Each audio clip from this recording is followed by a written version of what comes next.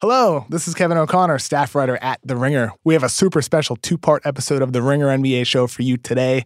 First up, we have Shea Serrano to discuss Game 5 of Rockets-Warriors, which was just absolutely thrilling. What a game to watch last night. And after that, we'll bring in Jonathan Tjarks and Danny Chau for Draft Class. And we're going to talk about the latest reports involving Luka Doncic and Michael Porter potentially rising up the rankings. Let's get to it.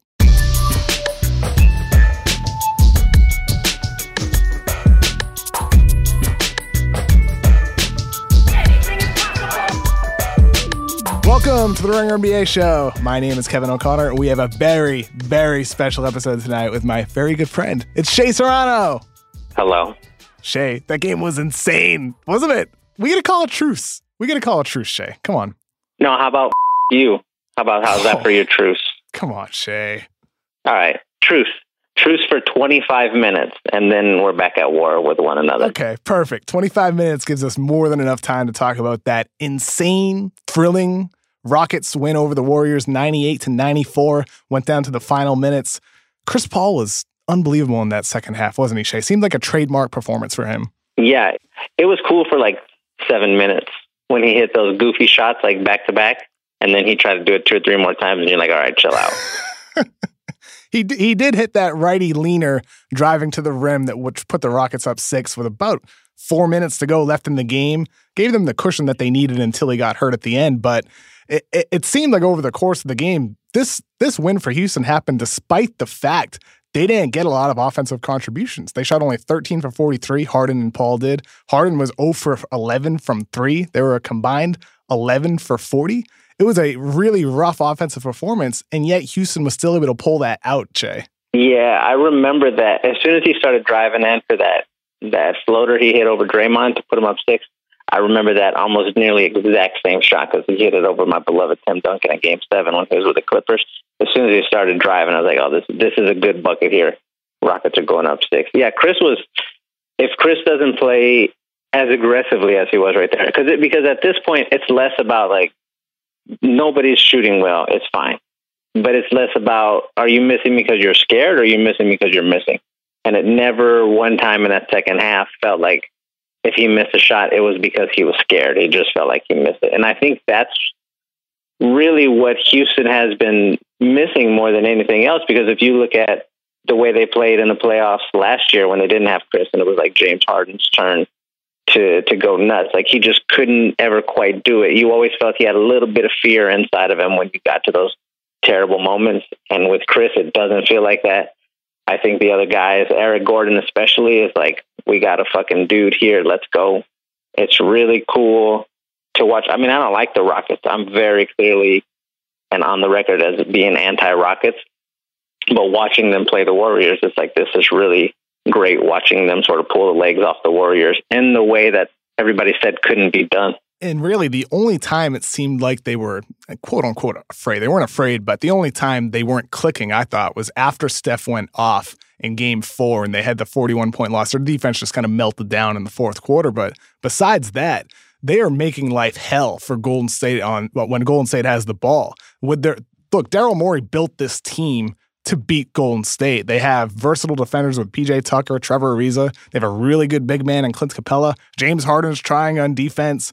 Gerald Green somehow has been solid for them. Like they have made life really difficult for Golden State. And Shea, I think that's where the series so far is being won for Houston. It's on the defensive end of the floor, forcing Golden State into shots that they don't want to take, ISOs, and really been tough for them cutting off ball as well.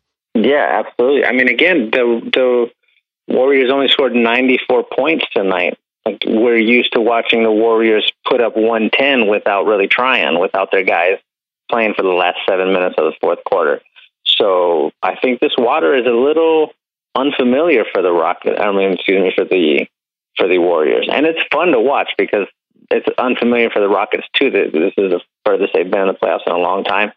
As far as we're like in Game 5, Game 6 headed toward, it's really cool to watch these guys just sort of punch each other in the nose over and over again, trying to see who falls down first. It is cool. I mean, like, Houston was the 1 seed, but they were essentially the underdog on NBA Twitter heading into the series. And it's just really cool to see them actually doing it. Yeah. You know what I saw right before you called? I saw a cool stat that said, you mentioned James was 0 of 11 this game. He's 0 of 20 in his last 23s, starting from game 4 to now. But during that 0 of 20 stretch, the Rockets have outscored the Warriors by 12, which is like, how does that happen? You know, it's defense, right? Like it has to be because of the defensive end of the floor. And, you know, like that's the thing with Golden State, right? Like, yeah, they have Steph Curry and yeah, they have Kevin Durant and Klay Thompson. But the dirty secret with this team is besides those guys, who scares you, you know, shooting the ball? There's nobody on that team. Well, I think that's enough, though. Yeah, I think Klay Thompson, Kevin Durant, Steph Curry. 3 of the best shooters ever, right? That's plenty. Yeah, you're fine. It should be enough, though, but it seems like watching the games that it's not, though. Yeah, well, I don't understand what's going on with Klay, especially. He played okay tonight. He was 8 of 14, 23 points, but he just felt invisible. Like, we saw it in game 4 when the Warriors ended up losing, but there was a moment where Steph just took over and everything felt like, oh, this is the Warriors we're used to watching. Like, it seems like fewer and fewer of those moments are happening as the series goes along. And I think that's just making everybody feel a little nervous. Where's the Klay moment? Where's the Durant moment? I mean, like Durant had his moment in game 1, but ever since then, he hasn't necessarily shot the ball that great from the floor. And again, like that, again, seems like a testament to Houston making things tough on them. I think Kevin Durant, people have been complaining about, oh, they're running more isolations. Is it because of KD? It's like, yeah, they need KD because when you're facing this Houston defense, when they are locking down all your fancy off-ball cuts and your screens off ball, you're forced into isolations. And having KD is obviously, it doesn't hurt you having Kevin Durant, but you're right, Shea. They haven't necessarily had enough of those moments. Steph did in the third quarter of game 4 and then a little bit in game 5 as well. And KD did in game 1. But other than that, they haven't had that spectacular moment on their end of the floor. But then again, so hasn't Houston, right? Houston hasn't shot over 40% from 3 yet this series. And they were 19-2 on the season. They had 21 games when they shot above 40%. And they haven't had that game yet. So do you think if Chris Paul's out, you know, for game 6, and we don't know yet, he was hurt at the end of the game. If Chris Paul is out, does the potential of them having that super hot shooting game still to give them a chance, or are they in trouble without CP potentially? I hope that we get the game where they go nuts from 3. Before this game started, before game 5 started, I was praying it was going to be tonight. But now maybe game 6 works better. You know what's crazy to think about? This is very similar to the series they played against San Antonio, except in the reverse, where game 5 was like super tight all the way through the last 5 minutes. And then the overtime, it was like they're just sort of pushing each other back and forth, seeing who's going to fall down. And, you know, the Rockets ended up blowing that game when Harden had a 3-pointer blocked and San Antonio won by 3, I think. So what if this is a similar situation where the Rockets now are in that spot? They steal game 5 when it looked like they should have lost. And then their guy is out. Like San Antonio had Kawhi out for game 6 and the Spurs still won. Maybe CP3 is out and then the Rockets go nuts and they win this one. Like that would be a very cool like circle to tie together for the universe. How much of this, Shea, is just Golden State being sloppy? Like that last play, I mean, with about, you know, whatever it was, 10 seconds left when they passed the Draymond Green and he looked like a wide receiver turning his head before he caught the ball. How much of this is just Golden State being sloppy? It's at least 40% of that. Because you feel like they've had games where they didn't shoot that well, but they still won because they're Golden State. They play good defense. And it's like they usually will mess up maybe one part of the game. They'll mess up, but they won't score a bunch, or the defense won't be great, or they'll have a bunch of turnovers. But not very often is it 2 of those 3, and especially not very often is it all 3 of those things. And tonight we had the game where all 3 of those things seem to go wrong for them. It's weird to watch. It's tough to look ahead not knowing Chris Paul's status. He was definitely pretty hampered at the end of that game. What does Golden State need to do to finish the series off to win the last 2 games? Because it's like you said, they had all 3 of those things go wrong for them tonight, and it has a couple other times as well. Is it just fixing one of those things, or do they need a lot more to go right than that? I think you just need one of those. You just don't turn the ball over as much as you did tonight, and you're fine, especially if Chris is out. Because as much as we seem to be rooting for James Harden to sort of pull this series toward Houston, he just hasn't been doing it. He didn't do it in game 4. He was like, he missed the last 2 or 3 shots in the end of the fourth quarter that would have got the game for them there. He didn't do anything really tonight at all in the second half. He had, how many points did he have in the total? Like 19 or 18 or something like that. 19 like it wasn't points a lot. On 21 shots. So 5 of 21 from the floor. And fatigue's really been a thing for him this entire playoff. Like he's had amazing game ones and had some amazing moments, but he hasn't been able to sustain it at all. Yeah. And what's weird about that is, so tonight, I don't even think he played 40 minutes tonight, 39, if I'm not mistaken. 39. So that's like low for this point. Yeah. Yeah. And but the Warrior, I mean, Draymond played that many, Kevin played that many, Steph, Clay, like all the main guys are playing that many. Trevor, Tucker, Chris Paul was up there too. Like, don't tell us you're tired. That can't be the reason. You're not LeBron here, who's responsible for every single thing on the team. You don't get to be tired when you have Chris Paul running the offense half the time or whatever.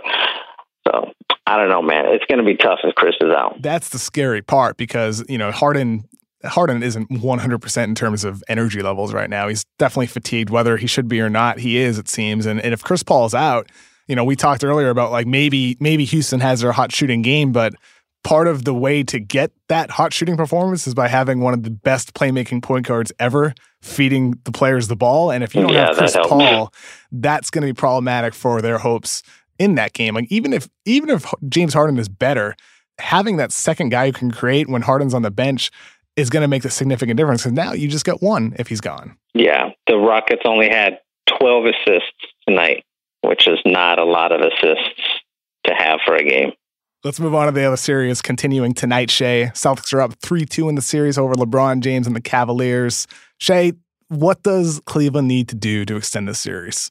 They just need for everybody, not LeBron, to be not awful. They've been so bad. I can't imagine you're LeBron James, you're in the locker room putting on your jersey, and you like catch a glimpse of yourself in the mirror, and you say to yourself, I'm looking at, if not the greatest basketball player of all time, one of the 2 greatest basketball players of all time. That's what I'm looking at right now. And then you turn to the side, and it's fucking Jeff Green, and then on the other side is nobody else. Like, like what is it? What is happening here? It's terrible. It's like LeBron called Jordan Clarkson Jordan Crawford during the press conference. Yeah, exactly. Doesn't even know his name. Oh, he knew his name. He did that shit on purpose. 100% he did. Because he did that in the middle of like reciting off 4 straight plays that had happened. And he's like, oh, I don't remember the guy on my team's name. That's crazy. Poor LeBron. I feel so bad for LeBron. I mean, part of it's his doing, though. I mean, by signing the 1-year deals and the big contracts for Tristan Thompson and J.R. Smith. I mean, I feel bad, too, but it's also partially his fault, though. Like, that's led to this. Yeah, it's a little bit his fault, which is fine. It's fine. He's LeBron. He'll be okay. Yeah, he's LeBron. He'll go to the Lakers this summer and build a new super team. Yikes. But we'll see how long it lasts. I mean, Cleveland could still storm back. They were terrific in games 3 and 4 at home, whereas Boston, the entire playoffs, has looked like a completely different, inferior team on the road. Is that going to continue in Game 6, or is this going to be a different game? Is this going to be close, kind of like the last 2 Houston Golden State games have been? If Golden State would have won this game tonight, I think then LeBron just shuts it down for Game 6. And he goes, you know what? We're not going to be Golden State, and I don't want to go to the finals and then hear everybody talk about how I'm 3 for 8 in the finals. I don't want to do that. But since Houston won, I think LeBron comes out and he's like, there's a chance we could play Houston, and I feel like I can beat Houston. So he's going to come out hard in Game 6 is what I think is going to happen. Is that fair when people knock him for that, the finals losses? No, it's ridiculous. It's so dumb. Every time somebody makes that argument, they're like, oh, winning is the only thing that matters or whatever bullshit like that. And then they start like picking up other little things. Like, you can't argue if winning is the only thing that matters. You can't like not give credit because a guy didn't do this or didn't do that. It's the dumbest thing in the world. It's like with that argument, they knock him for making the finals and losing, but they don't care when he doesn't make the finals. It's twisted. Exactly. It's like, what are you talking about? I do think with this series, though, look, Boston has not been good at the road the entire playoffs, but doesn't mean that it'll change this game. Because like you said, Cleveland's supporting cast has not been good at all. They've been really, really bad for the most part, even though they had some moments in games 3 and 4. I don't trust anybody else on that team. Boston has one of, if not the best defense in basketball, and they have made it really tough for Cleveland to run some of their actions for Kevin Love. I mean, they're relying on like George Hill to generate offense. I think that says everything you need to know about Cleveland.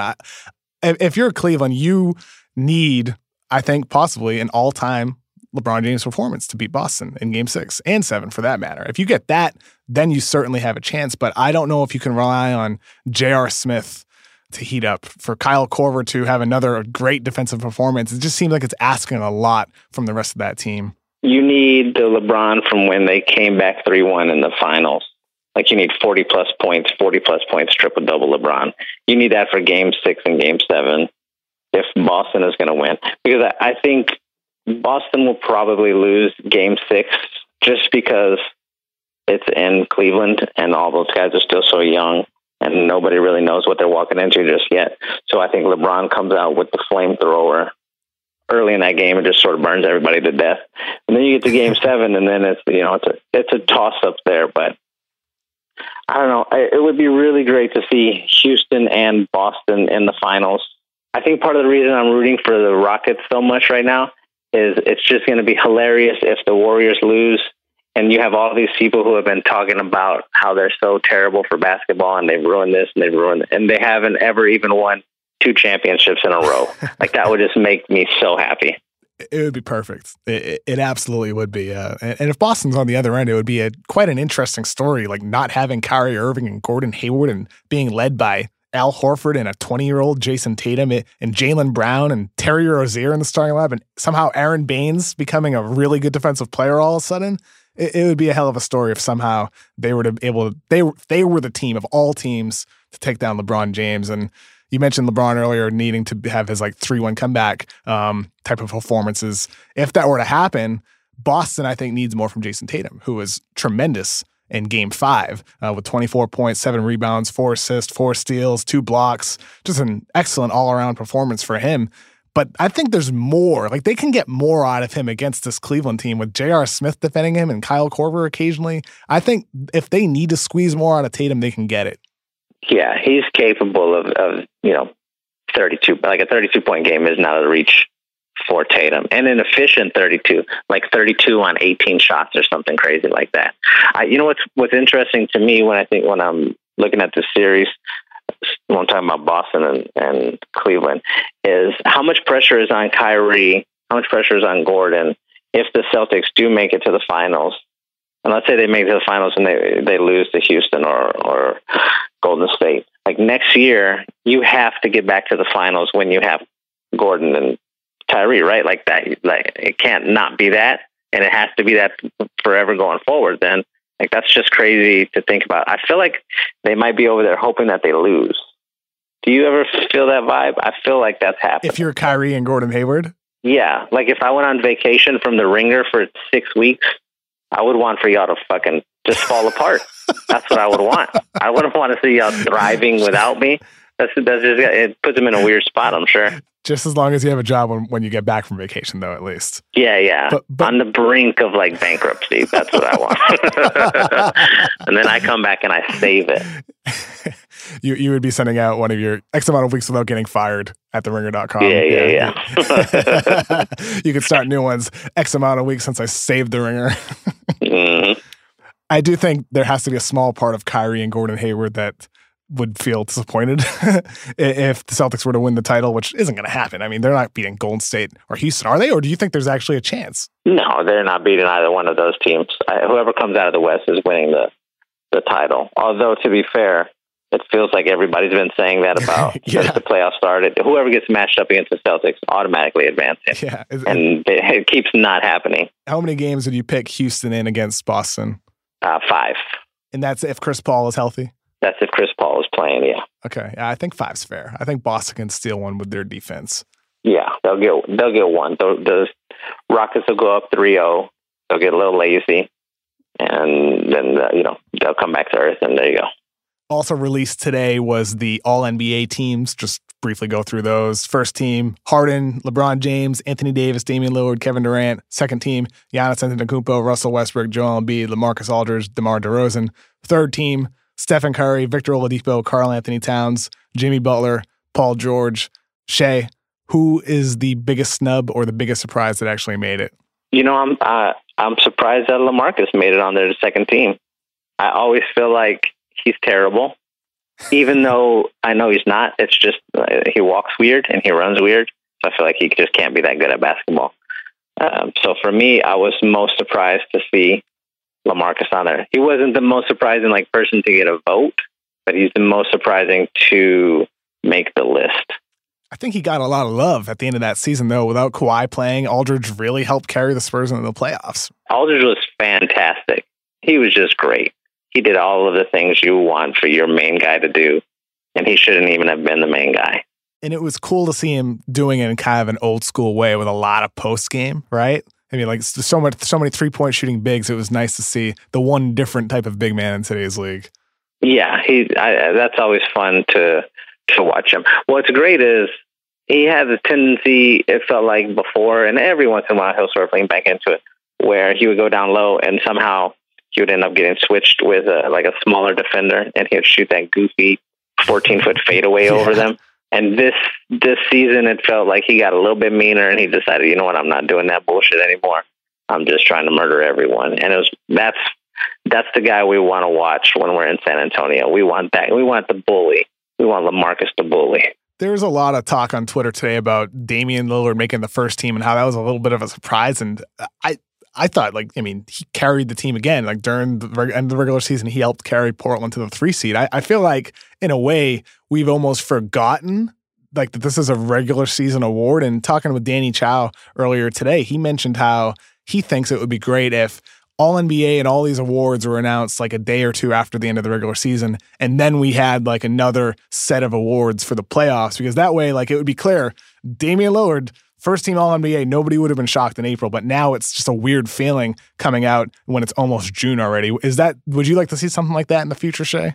I think we have enough awards, but I do think, give it to them prior to the playoffs when, how they used to do the MVP award, during the playoffs. Why do we have to wait? We shouldn't have to wait 6 weeks after the season is over to find out this stuff. Maybe you don't need a playoff, all NBA team, but maybe you could have just a playoff MVP or, best playoff, player or something. I don't know. Maybe just one singular award. And maybe that already is finals MVP. That's finals MVP, because you don't want to be the Warriors win the finals and Damian Lillard is the playoff MVP. What are you talking about? He lost in the first round. Then don't work like that. Finals MVP is fine. First, second, third team All NBA is fine, but just do it a little earlier so we don't have to forget who takes his spot though. If it's not Damian, you can't put Russ there, right? Yeah. Their season was just too bad. No. You can't put Oladipo there, can you? Can't put DeMar DeRozan either. Yeah, there's nobody that you would put in that spot. That's why I think it's Dame as well. I didn't have an issue with it at all. That's who I had on my ballot. Yeah, well, John Wall missed too many games. Chris Paul missed too many games. Did Damian Lillard? I'm just sitting here talking. But I don't know how many Damian missed. But don't feel like as many as those other guys. I think it was maybe around 8, not a lot.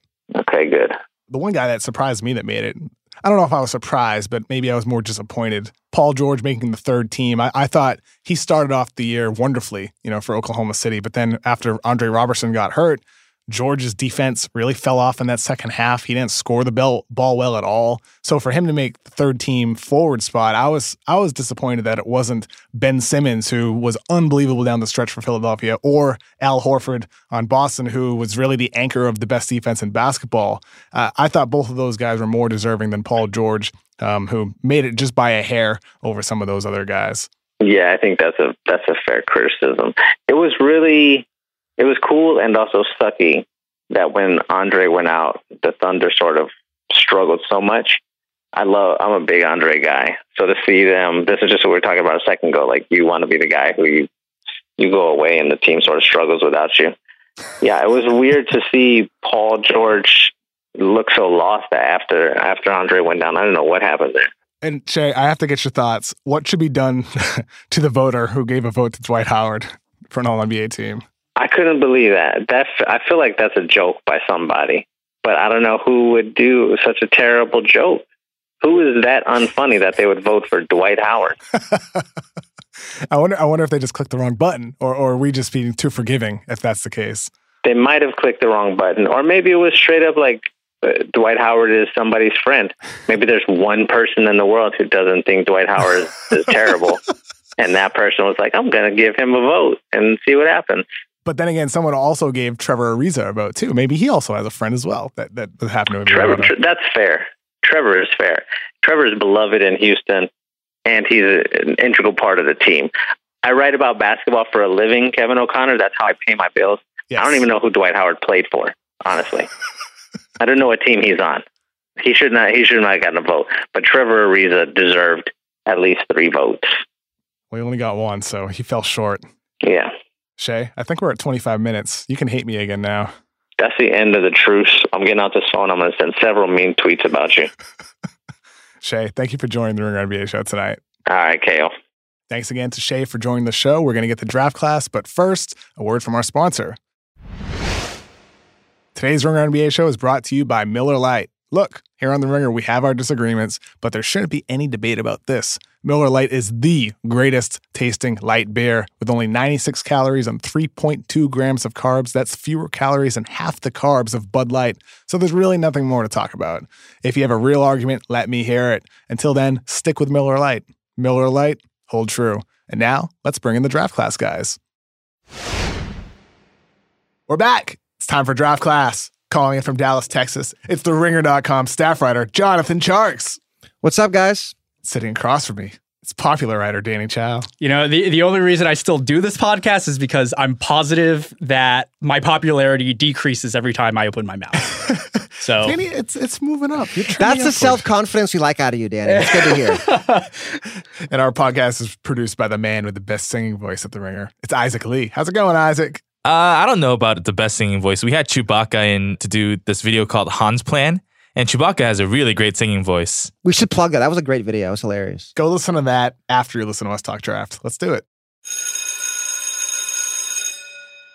Draft Express's Jonathan Givony reported there's no better than a 50-50 chance that Luka Doncic goes in the top 3, which is really surprising because he's really the consensus number 1 prospect. We all have him ranked first, number 1 at a lot of different outlets. But it seems like the Suns are going to take Arizona center DeAndre Ayton with the first pick. And I heard last Thursday that the Kings likely aren't going to take Doncic with the number 2 pick, which Givony also had in his report today. So it's starting to seem like Luka might fall out of the top 3. Tjarks, what do we make of this? Okay, I'm going to put this out there right now. There are 4 elite big men in this draft. Michael Porter Jr. is a can't-miss player. Let's get Luka to Dallas. I'm starting it right now. How is this happening, though, Tjarks? How does it happen? I mean, I think a lot of it, Givony's article talked about Luka's just being nitpicked a lot because he's been in the spotlight so long. And I mean, he is an elite athlete. He's not in great shape physically. He struggled some of the EuroLeague playoffs. Like, I get the concerns, but it kind of feels like he's been evaluated so long, people are kind of falling out of love with him almost. It could kind of be a case where you're looking at Luka and you're looking at, you know, his kind of subpar athleticism at the NBA level, and you're just like, well, is this guy really going to be my number 1 option for a team? If you're drafting in the top 4, top 3, whatever, you're looking for a guy who's going to change the face of your franchise. Is James Harden an elite athlete or Stephen Curry? No, those guys aren't either, though. They're average athletes, right? Luka's an average NBA athlete, not subpar. From the most recent games that I've watched with him kind of having the kind of extra weight gain, he hasn't really had the same amount of explosiveness that he had earlier in the year. And to your point about James Harden, I would say that he is an elite athlete in certain ways, just like you would decelerating just like you would with Curry or a guy like Nash. And yeah, there are certainly like aspects of that with Doncic, but like I can kind of see where a lot of these higher level decision makers are like, is Doncic really going to be that guy for us? So the thing is, you know, I understand those questions being asked because of the athleticism aspect of the game, but then you look at the fact that he is an unbelievable passer for his age level. Unbelievable at navigating the pick and roll and keeping defenders on his back and just creating space for himself or making the pass for his teammates. His ball handling at his age, ability to draw contact, His touch, granted his shot hasn't fallen as much lately. He has really good touch, really good from the free throw line. He plays hard on defense. He rebounds. So it's like, he does everything. Yeah. He does absolutely everything. And Tjarks, that's why I read these things. And it's like, I feel like he's just being completely nitpicked for reasons sometimes that maybe aren't as much about basketball. Is it the other stuff? Is it the medical? Is it stuff with him staying overseas? Because it can't be just about basketball. Well, I think that there's also two things worth keeping in mind. Like, number one, I did the numbers for my article I wrote last week. He took 75% of his shots off the dribble this year. If it's more kind of like 50-50 catch and shoot versus dribble, I think his numbers will go up shooting wise. And number two, like what you were saying, Kevin, about like Luka working in the weight room. Okay, I'm going to put this in massive air quotes. NBA quote unquote strength and conditioning. We can put 20 pounds of muscle on this guy easy. If he's like 6'8", 240 of muscle, it won't even matter, I don't think, that much. Let's put him in some serious weight training for 2 years because he hasn't been weight trained at all so far. I do kind of wonder about the whole medical side of things. Like, by all accounts, he hasn't had any major injuries, but with the sheer amount of games he's played, so he's played so many games, and Real Madrid actually isn't done yet. They're actually playing their... Yeah, they got the ACB playoffs. Yeah, they're actually playing their final game of the regular season as we speak right now against Gran Canaria. Right after the EuroLeague final actually happens. Exactly. Yeah. Like, Doncic is sitting out this game, but there's still more games to come. And you wonder with a guy who's played pretty much twice the amount of games as pretty much any of the guys in college at his age group, you wonder if maybe there might be some certain stress injury concerns. So, Danny, are you What's thinking up? like Japanese pitchers, like that kind of thing? Like they're getting overworked overseas before they come here? And it's Yeah. like, it kind of limits their career. I mean, I don't think it's that big of a concern, but it's definitely something to bring up. And it's definitely something that is probably being brought up with all this nitpicking. That's certainly part of it too, I think, because he has played so many games and because of the fact that you're not getting as much access from him. Gavoni mentioned this in his article today that Doncic would probably take his own physical and provide those medical records rather than the team giving him their actual physical to Okay, understand. I'm going to say something sacrilegious right now. Do it up. Maybe just don't let him play Summer League. Just shut him down for like 2 months. Let him just chill out. Like, I know we all love Summer League, but I think Luka's shown enough overseas that it'll be okay if he misses Summer League. Yeah, I think that would be a perfectly fine plan for whatever team drafts him. I think, if anything, it would almost be overdoing it by having him play. I mean, what does he need to do that for? Yeah, he's got no need for it. It'd be beneficial to, I think, give him that time off. Part of me wonders, Danny, is all of this misdirection, because I've talked to a handful of NBA people that are like, I don't get it. I still think he's a top 2 guy. Someone said to me earlier today, they think Ayton's the only person who should go ahead of Doncic. So is this all possibly just misdirection and really everybody wants him? Yeah, I just don't really understand what the kind of incentive is to throw out this specific kind of smokescreen if you're a team at the very top.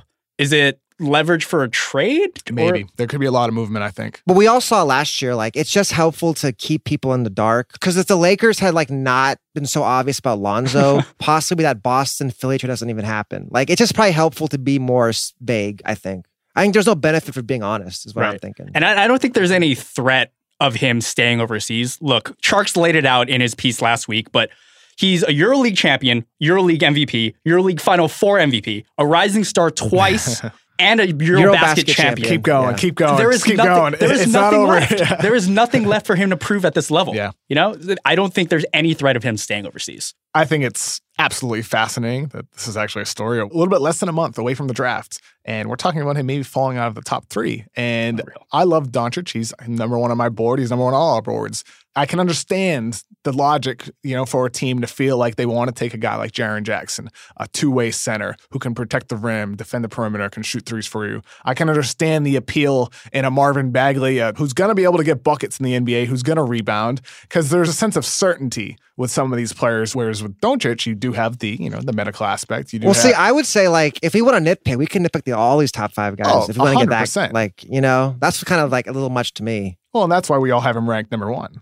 Yeah. And the one thing that stood out in Gavoni's report from Thursday was that he's kind of getting a little thick. The Doncic diet. Yeah. So Gavoni mentioned that he kind of has this affinity for fast food. And in the fantastic Mina Kimes article on ESPN Mag, got into his love of nachos and fajitas at Hard Rock.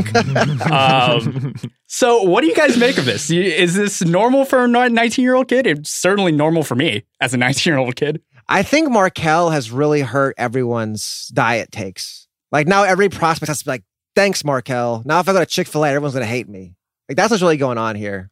I mean, the hate with Fultz is more the shoulder thing. I think people forgot about the fast food with him at this point. Did they? I hear it all the time. I don't know. KFC, when we talked, you had some pretty significant concerns. Oh, I do with Luka as well. I think diet matters. Diet's very important. It's critically important, in my opinion. But do you think it's overblown in the sense that, look, when he's in the NBA, there's going to be a complete system built around getting him in complete shape. No doubt. Yeah. I have no concerns if he's willing to adapt, but if he's going to continue trying to eat, fattening food and all that, well, that's the thing for diet. Any teenager. Like, I think most of them eat pretty poorly, would be my assumption. There are very few Michael Porter vegans out there, which is a whole different can of worms. Yeah, so I personally do not have a specific diet, but do you guys have diets you guys would recommend for Doncic at the next level? You're on one now, Tjarks, aren't you? Yeah, I'm on the keto diet. Like, shout out to the keto diet. No carbs, no sugar. I got a lot of energy. I'm loving it. I did a diet in 2011, similar to the keto diet, no carb diet. It's called the 17-day diet. Lost a lot of weight. It was very beneficial. But I wouldn't recommend that to a professional athlete because Luka, for him, right now he's just gained a little bit of weight. Like, you want to turn it into muscle. So yeah, I want to get him yoked up. That's what I want. Let's get some musclehead trainers in there. Look, players gain weight over the course of the season. And like Gavoni also said in the report, it's not necessarily the best strength and conditioning program in Europe that they have in the NBA. So I don't worry about it too much with him. From all I've heard of him, he is a hardworking player. He wants to maximize his potential. I wouldn't read into it too much, but it certainly is a factor. I think this might be good for him. It's fuel for his hashtag motivation, all these hashtag haters. It might be for the best if he's being doubted, honestly. Yep. Hashtag they sleep. Soon enough, he'll have a full sleeve tattoos as well. Oh, man. Go full Reddick. Yeah, I'm looking forward to it. So if Doncic is moving down, one of the guys moving up is Michael Porter Jr. I reported on Monday that the Clippers possibly have interest in moving up for Porter. Clippers owner Steve Ballmer was hovering in the media section at the NBA Combine, and he said to some reporters, wait a minute, I got to go see this. And he walked over to Michael Porter's media scrum, and he just stood there lurking in the back for a couple seconds. And Ballmer had mentioned Porter before on Bill Simmons' podcast. He saw him at a lot of games and with Seattle. Yeah, because he's in Seattle, right? He's Nathan Hale. That makes sense. So we'll see what happens there. But there's also talk that the Kings love him, and they're at number 2. So I don't really see Porter falling any further than 6 or 7. Danny, what explains Michael Porter's rise after missing virtually the entire season at Missouri? I think it's because he's a raw vegan. Veganism has kind of taken off. It's a hot trend. Lillard. Perfect for LA. Yeah, Damian Lillard started the season off eating vegan, and look where he is now. He's a first-team All-NBA point guard. I think that's it. But no, like looking back at the draft board, I'm sure a lot of teams are kind of trying to figure out maybe the gaps that they've missed. And you see Michael Porter maybe a little lower than you would have expected. And you're like, well, this guy was a consensus number 1 for a while. He was definitely consensus top 3. If his medicals are clear, what's stopping him from being that guy again? Sure. And if Michael Porter did end up coming to LA, I would recommend he go to Gracias Madre. I went there with my friend who was vegan, and it's unbelievable. Just Crossroads, also good. Fantastic. I think with him, like you said earlier, Danny, he was number 1, number 2, number 3 high school prospect before the season. Part of me wonders how much is our evaluation of him tainted from this really a no-show season for him that featured back surgery, which is pretty major. But if you're looking strictly at basketball, if the medical's good, if his back isn't going to be a problem, if you're looking strictly at basketball, he's 6'10". 6'11", actually. Yeah, 6'11". Yeah, 6'10.75". I mean, that's what he's going to be listed as for sure. He's really built. He's got a pretty close to an NBA body as is. He can stroke threes off the dribble. He can handle. Super confident player. In today's league, we talk so much about versatility and being able to defend multiple positions. Projecting forward, he seems like the type of guy that can do that. So you got to essentially reset your evaluation sometimes at one point. And with Porter, I can understand, Tjarks, like if a team is like, you know what, maybe this guy is actually the guy in the draft and we're just too worried about what happened during the season. I think it's also worthwhile to remember. So we've all watched him a lot at those international tournaments, especially the under-18 in South America I guess it was 2 summers ago now. Yep. Like, there were legit questions about his game. Forget the back stuff. So, like, he's got the size, the shooting ability, but he wasn't much of a passer as a younger player. He didn't have a great first step as a younger player. So he's got a lot of talent, but let's not forget that there are question marks. He was not even a sure thing before the injury. I mean, he's got talent for sure. but not a sure thing. I don't The think. funny thing about that, Tjarks, is I talked to a couple executives at the NBA Combine of teams that interviewed Porter, and they started talking about his interviews. And one of them mentioned how Porter was super confident during the interview. Like they asked him, "What are your weaknesses?" And he's like, "I have no weaknesses. Basketball's gonna Like take I care work of too itself." hard or something. One of those things. Yeah, it was just a, it wasn't. I care too much. Yeah, he was cocky, right? He expressed that there's no weaknesses. Basketball will take care of itself. And the other executive chimed in, same thing with us. Like we got the same exact vibe. And it wasn't necessarily a knock against him because I think you want confidence, but it's interesting because he does have weaknesses. You kind of want a player who's cognizant of what he can improve on, though. Ball handling, Yeah. dude. Like he really needs to improve his handle. And it's tough to read into that from the end of the season when he had a hard time creating off the dribble. But as Tjarks just said, that was something that was apparent in high school as well, especially dribbling towards his left. Like he needs to get better as a ball handler in order to become the scorer that you project him as. Like he's just not going to happen. And even a guy who can like read the floor. If you can traverse the court a little bit with more ease, the floor opens up and maybe some of the decision making that he hasn't really shown in the past kind of blossoms once the ball handling comes in. And the other thing too to keep in mind, like you're saying about his confidence, Kevin, like you can see it in the court. I think we talked about this before, but so he comes back from an injury. He plays like 2 games, takes like 17 shots a game. And after the game, he's like, yeah, I wasn't very healthy. It's like, well, then why are you taking 17 shots? Like you have a good team around. He went to the NCAA tournament. We don't got to shoot every time he touched the ball, but that's just how he plays, it seems like. In other words, you're saying he has chucker potential. Oh, yeah. I mean, who doesn't? I would too if I was him, but it's something to think about. Tjarks, what's your comp Rushmore for Michael Porter Jr.? All right, I'm going to start out hating real hard. I'd say his floor is Jeff Green. I think there's some of that there. He's not careful. Jeffrey. I would say, like, if he feels himself too much comp, it's Rudy Gay. If he just starts jacking all the time and never really develops the rest of his game. Then I would say this is not just an injury comp, but there's definitely some Danilo Gallinari in his game in terms of, like, just being a bigger point forward, shooting wing guy. And then I'll say his ceiling is the great Joe Johnson, who gets very underrated nationally. If your ceiling is Joe Johnson, that's awesome because Joe Johnson was great. That's a great comp. I am a big Joe Johnson fan, and it makes a lot of sense too. Joe Johnson wasn't, he was a very big wing, but it wasn't like his wingspan was spectacular. It was actually pretty much the same as his height, actually.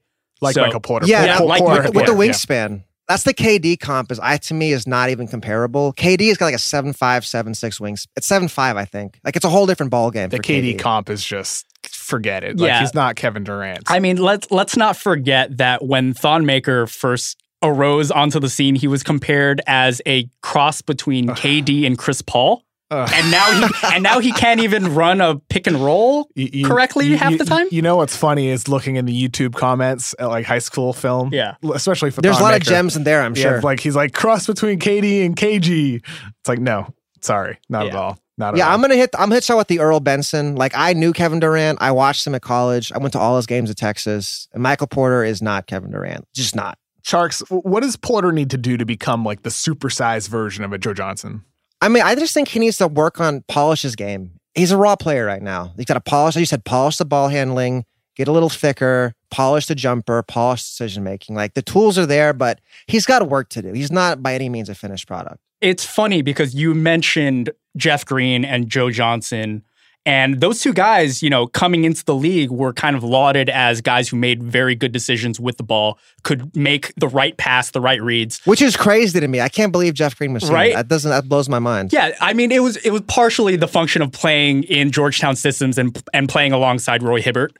But, with Joe Johnson, he was basically the backup point guard for the 04-05 Suns when Nash was out of the game. Mainly because they didn't have any other options, but he was still, relied upon to do that. And that's kind of where, I don't really see it for Porter. And even in Atlanta, Johnson was really one of the primary playmakers of a couple on the team. Not necessarily the quote-unquote point guard, but he was a playmaker. And that's where Porter, you would like to see a little bit more passing vision from him. I think there's a little bit he has blinders on sometimes. But he's certainly an intriguing prospect. Look, if you're a team drafting 2-3 and you're thinking Porter's the guy, you feel he is, maybe you trade down, or you know what? Maybe you just say, screw it. We're taking him right here at 2-3. If you need that go-to scoring guy more so than a big, more so than a passing guy like Luka Doncic. I get it. I can understand it. even though I don't necessarily subscribe to that same school of thought. Yeah, I mean, I don't think you can trade down too far with a guy like Porter's tool set. Like, I feel like the Mavs at 5 might be his floor. Like, I could see the Mavs taking him real quickly. I think so too. I think Porter, that probably is his floor at 5, maybe 6 if they pass. Absolutely. I think the Magic pick him up immediately. Unless they fall in love with Trae Young. There's a long way to go. It's going to be super intriguing to see where a lot of these guys land. But we don't have any time for any more today. Isaac, we need grades. Yeah, I'm going to start with Danny today. In true Danny Chau fashion, you pointed out Luka's diet, true to your brand as a foodie. We had a lot of diet talk in general, which is really, really fun. And so popular writer Danny Chau, you get an F for food. Oh, I thought it was going to be D for diet. But all right, that's cool. That's cool. Either way, it's not a passing grade. Sorry, Mom. Kevin O'Connor, you reported that my beloved Los Angeles Clippers could move up to get Michael Porter Jr. I'm kind of ambivalent on Porter himself, but we did just extend Doc Rivers as our coach, who has never developed any young player ever. So it's not really the best environment for a raw guy like Porter Jr. Therefore, Kevin, you get a C for Clippers going Clip. I'm cool with it. I like it. Thank you, Isaac.